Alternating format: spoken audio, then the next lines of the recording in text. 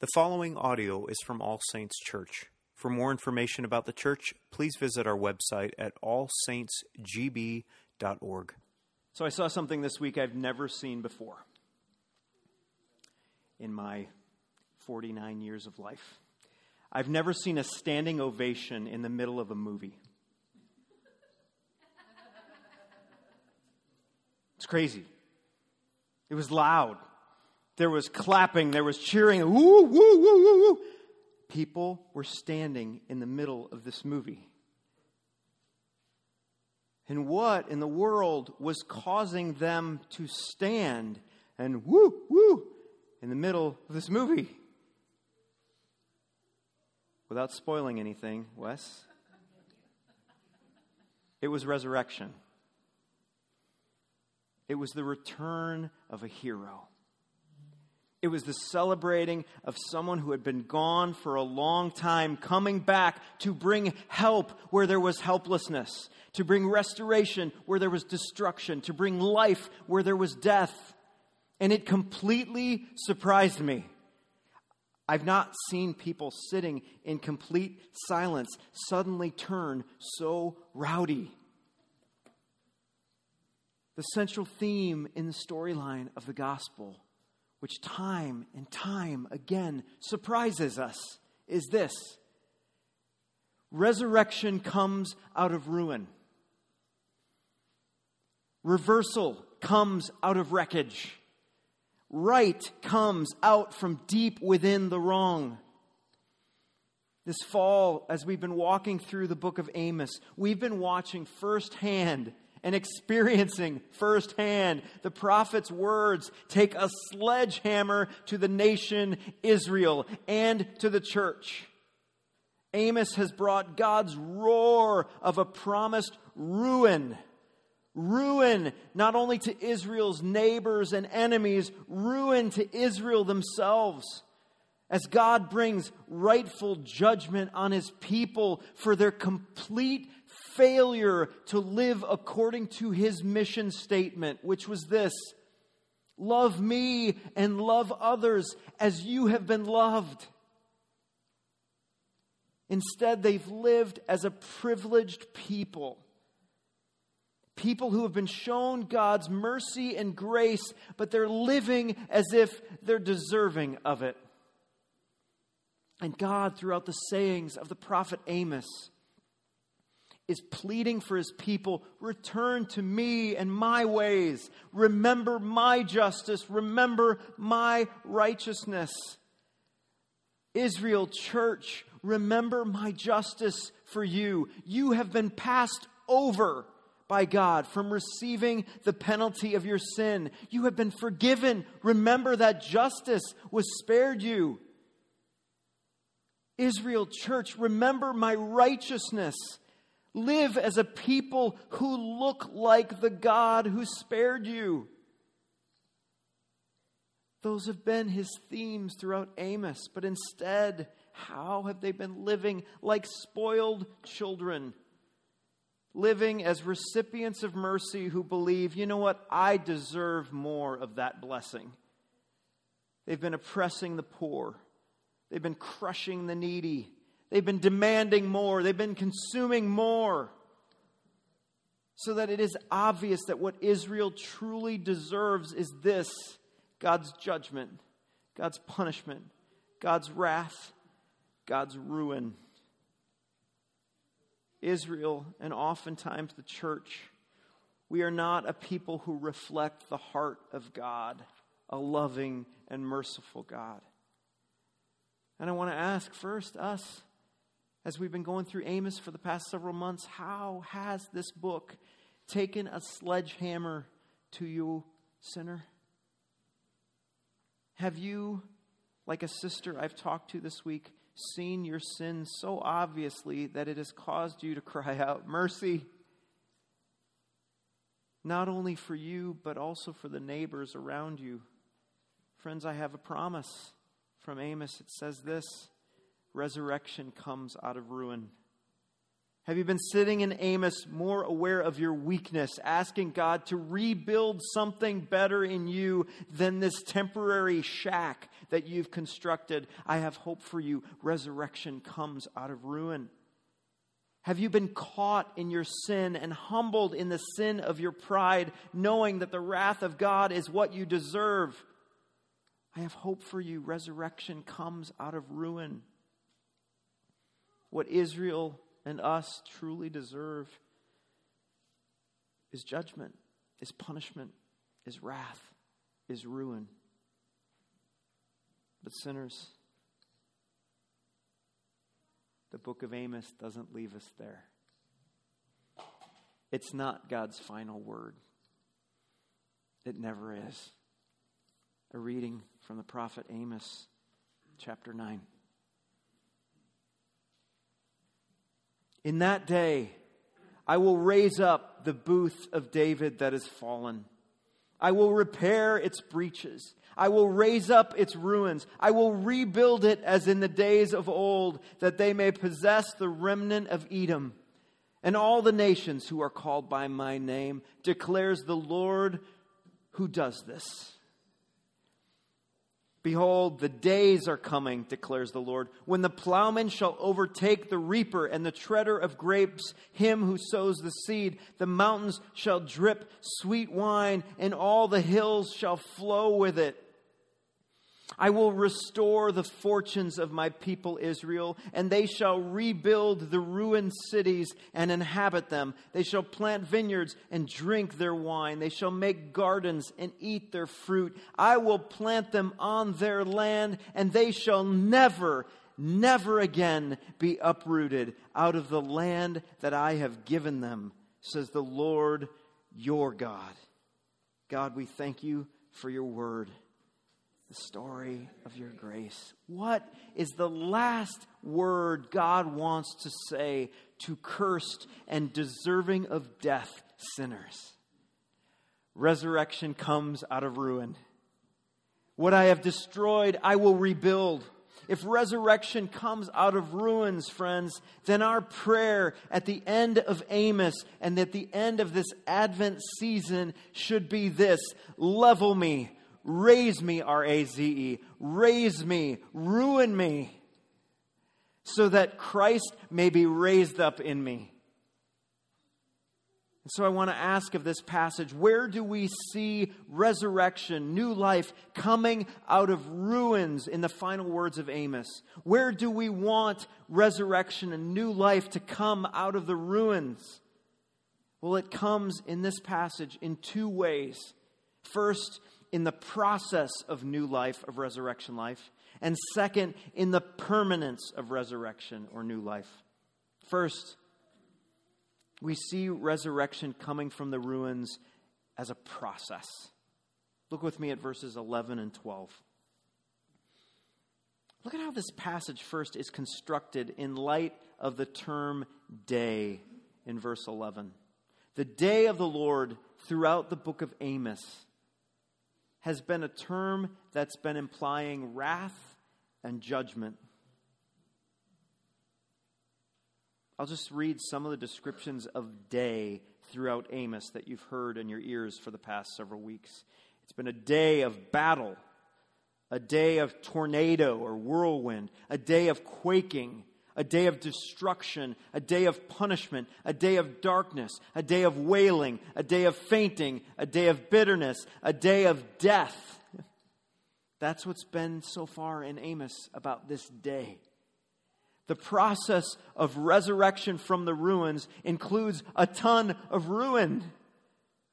But notice in these final words of Amos, what do you see with regard to the word day? Look yourself. Look at verse 11. On that day, what else happens?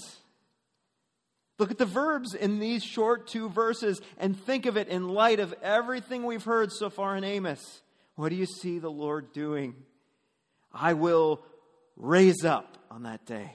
I will repair on that day. I will rebuild on that day.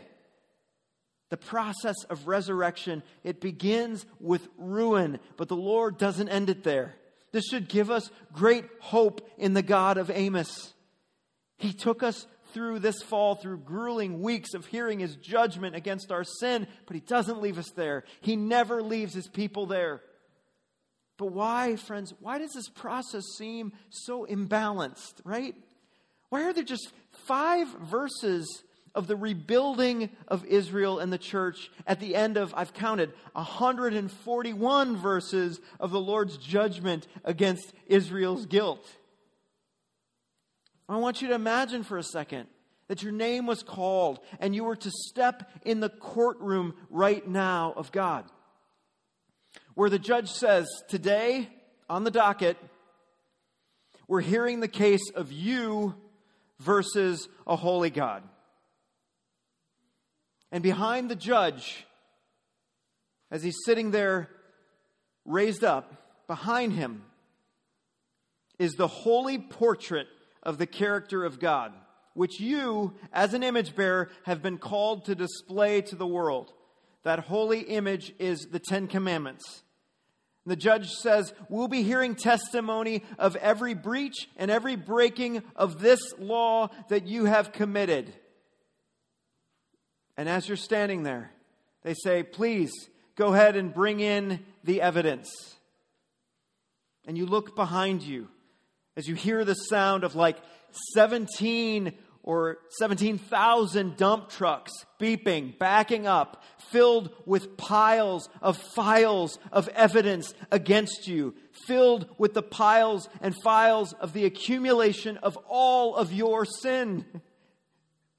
The unmistakable deserving of your death sentence. In those trucks is days and years and decades of testimony.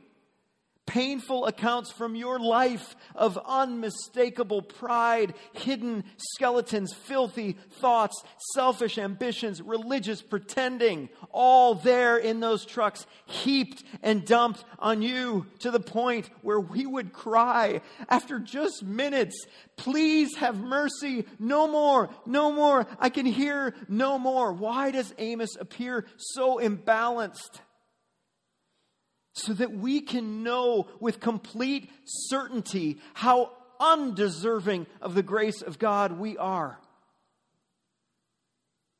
Church, much of the church in America, many of the Christian radio stations in America, many of the false teachers and prophets and politicians in America say, you deserve good things.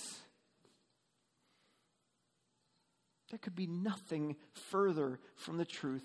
We deserve what? We deserve to die, to be destroyed. The process of resurrection needs for us to see a graveyard of death-deserving bodies and to stand silent in it. So that when we hear these words, I will raise her up. I will rebuild her. We, like the Marvel fanatics I saw this week, would stand up and shout, yeah, that's incredible, yeah. How does this process work? Well, Scripture tells us in verse 11, through the booth of a king from the line of David. It's kind of strange, right? When they would hear booth in this passage, what would they think of? Might you think of? They would think tent or temporary dwelling place. But that temporary dwelling place is a movable structure, like the tabernacle was. They can move it around like a tent would be. But our minds would also do well to think of booth as a temporary structure that can move around, being a body. A temporary structure that could hold a king. As bodies lay ruined on the ground, there was one who was born in the city of David, born in a tent of a body. Born to fall for us. born to repair the breaches we made, born to take the demolition of God's Eden, the one planted in what verse 12 says, in the days of old, and rebuild it. The one able to resurrect the ruinous people. His booth, his body, fell off of the cross, was broken on the ground, and lay in ruins in the grave. And on that day, the process of resurrection began, as he would be raised, as he would be restored, as that booth would be restored by the life-giving Spirit. The people of Israel who believed they deserved the grace of God, they were wrong in believing they were deserving of it. But they were right in believing that from Israel, from them would come the grace of God. From them would come the King of God, the one who makes all things new. Resurrection comes from ruins. Every day of our gospel living, friends, must include this process: ruin and resurrection. Dying to ourselves and rising with Christ. I have been crucified with Christ, and it is no longer I who lives, but Christ, the Son of David, who lives within this booth. Through the Spirit of God who raised him and then me from the dead. Are your days filled with this process of dying and rising?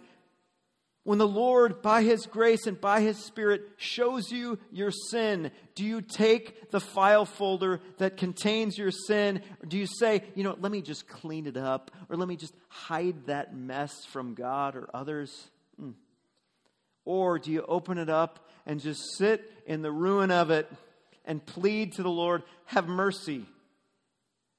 And do you wait upon him to bring you back to life? Practice this process, friends, of daily dying, daily repentance. Put to death the sins which are killing you. Confess them. Turn away from them.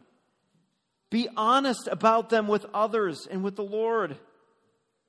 And admit to God and to others, these sins are causing me ruin. And when you do that, when you repent, watch the Spirit of God bring you back to life. That second part of the process, that resurrection, friends, it's not yours to do. You can't do it. It's his. Be watchful. And give glory to the God who raises, rebuilds, and repairs you. When you see yourself doing something very uncharacteristic of you and very characteristic of God, give glory to the Spirit of Christ that has raised you from the dead. Because when that happens, what else follows? Or who else follows? Verse 12 tells us. The rest of mankind, not just Israel, not just the church, who are called by my name, hear the sound of my voice and follow. As we begin living in this process of resurrection, dying to ourselves and rising to Christ like Israel was supposed to live, we soon become a blessing, not just to ourselves, but to all of the nations. See that in verse 12? The remnant of Edom. In Acts 15, it's also translated as the rest of mankind. All of the nations will come to life as well. So many of those enemies that we heard about at the beginning of Amos will become family members. What grace from the Lord, who is in the process of doing this, of not only raising us up to new life, but being a blessing to all of the nations in the world. As we come back to life, so too do they. Resurrection comes from the ruins through this daily process of dying and watching God bring us back to life. Secondly, resurrection from the ruins is a permanent thing. Look at the last 3 glorious verses of Amos. What has happened to the day in verse 13? Look at it. What's happened to it? It's been multiplied. It's now days. The days which are coming. Days of so much prosperity, so much blessing, we can't keep up with it. You see that? The person plowing up the grain or cutting down the grain is run into the person planting the seed. And the person bending down to pull grapes off of the vine is hit with a, excuse me, from the one who's planting more seed. Agriculturally, you don't know what to do with this. There's no beginning or end to seasons anymore. It's just growth, growth, growth, growth, growth. It's a picture of what we heard about, what heard Emily read in Revelation 22, where there will always be fruit on trees, always be grains to be harvested, permanence of blessing, absence of curse. Guess what happens? What does that mean for the poor and the oppressed? They're never going to be hungry again. Look at the landscape of this place. The mountains are flowing with celebratory wine. The hills will be melting with the mercy of God. It's going to be like a permanent standing ovation of God's grace in that day. We will have a land that will never let us die or go hungry. He restores us to a glorious new Eden. And guess what? Glory of all glories for every sinner sitting here. We will never be asked to leave that place again. Why? Because we will no longer be able to sin. Do you see that promise in verse 15?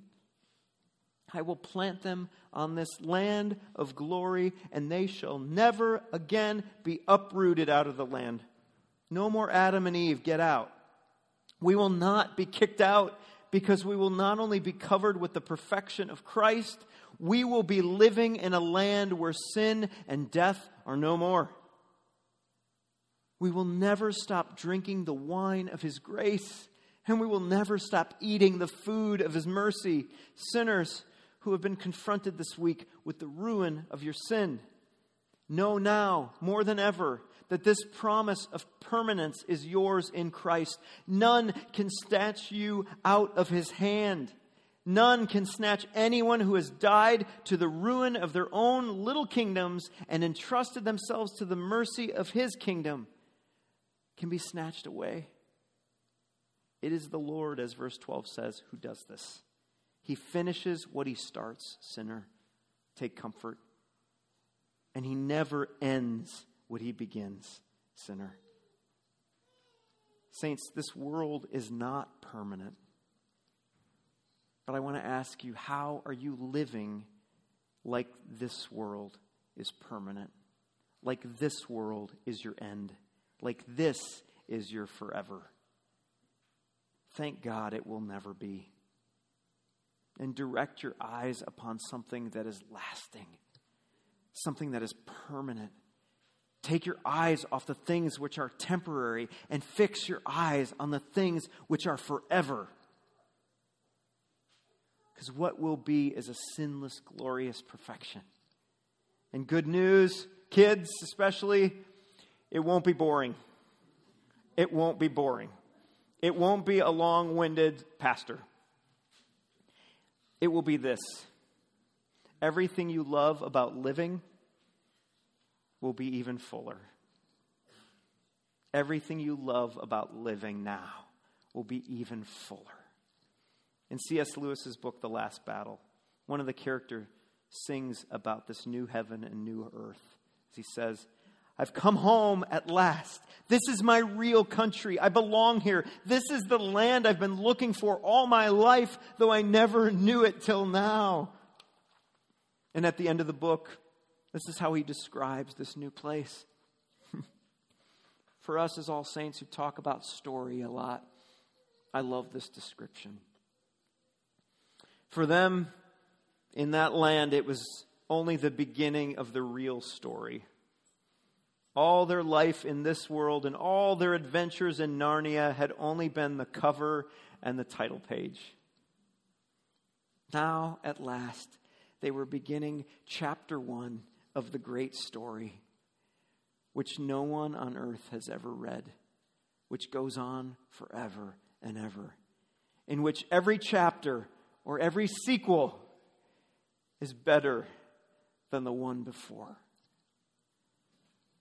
One of the hard things about that standing ovation during Spider-Man No Way Home was the longing that I'm sure most of those people had for another Marvel movie to give them a little more injection of hope.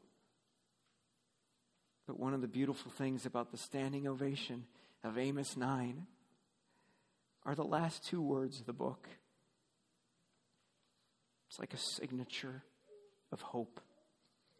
After 8+ ruinous chapters of judgment, we hear for the first time not only the Lord God's name in power, wrath, and judgment, we hear the name of the Lord God in personal, intimate terms. Says the Lord your God. During this Advent season, God became personal. He became intimate. The booth of David in a body. Resurrection comes through ruin. And one woman experienced this glorious reality in the Gospel of John. Her name was Mary Magdalene. And she stood weeping outside of the tomb of the one man who loved her perfectly. Mary had a reputation, legend says, of being a woman who knew many men and who was plagued with many demons. And finally, she had met a man who loved her perfectly. And now she's standing outside of his grave. And as she wept, she stooped to look in the tomb and was hit with another ruinous message as she saw 2 angels in white sitting where Jesus' body was, one at the head and one at the feet. And they said to her, "Woman, why are you in ruin? Why are you weeping?" And she said to them, "They've taken away my Lord. They've taken away the one person who really loved me, and I don't know where they put him." And having said this, she turned around and saw a man standing there, but she didn't know who it was. And he said to her, "Woman, why are you in ruin? Why are you weeping? Who are you seeking?" She thought it was the gardener. So she said to him, "Okay, if you've taken him away, just tell me where you put him and I'll take him away." And the man said to her, "Mary." And she turned to him and said, "Teacher." And Jesus said to her, "Don't cling to me, not yet, for I've not yet ascended to the Father. But go to my brothers and say to them, I'm ascending." If Mary had heard those words end there, if Jesus' word had said, "Go tell the brothers that I'm ascending," she probably would have remained in a bit of ruin. Because her hope is leaving her again, like so many men from her past have left her. But he doesn't stop his words there. What does he say to her? He says, "Mary, I am ascending to my Father and to your Father. I am ascending to my God and to your God." What Christ claimed was not only to be the Son of the Father. What Christ came was to bring in his resurrection an adoption of you so that his Father could be your Father. His hope could be your hope. His resurrection, your resurrection. His home, your home. Resurrection comes out of ruin. Let's pray. Father in heaven, thank you for the book of Amos. Thank you for the long weeks of hearing the dump trucks filled with all of our sin, to remind us once again as a church we are undeserving of your grace and mercy. Forgive us for believing that we were deserving recipients of your forgiveness. And thank you for 5 very potent and powerful verses which remind us that you raise from the ruins us. You give us a new home. Help us to continue to die to ourselves and be raised with Christ. And help us to remember that that home we look forward to is a home which we will never have to leave. Home of glorious forever, where every chapter will be better than the one before it. We pray this all in the glorious, good, resurrected name from the ruins, Jesus. Amen.